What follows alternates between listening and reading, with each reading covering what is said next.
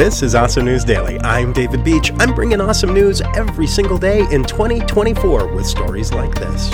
A study published in the British Journal of Sports Medicine found that isometric exercises can be an effective non-pharmacological way to lower blood pressure. But what are isometric exercises?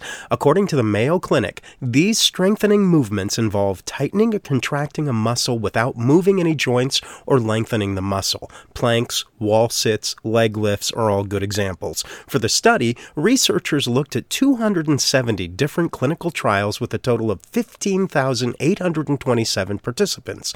They found that compared to aerobic exercises, dynamic resistance training, and high-intensity interval training, isometric exercises were the most effective at lowering both systolic and diastolic blood pressure. That doesn't mean you have to completely revamp your workout routine, though, and not everyone will be able to do these exercises right away. The most important thing is to start small and continue finding joy in movement.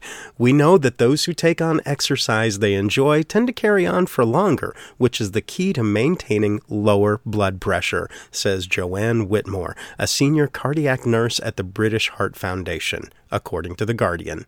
That's pretty awesome news. I want to thank you guys for listening. I'm hoping this clears up soon enough.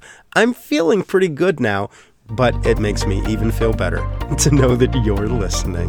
Thank you so much. Go find a way to make someone's day.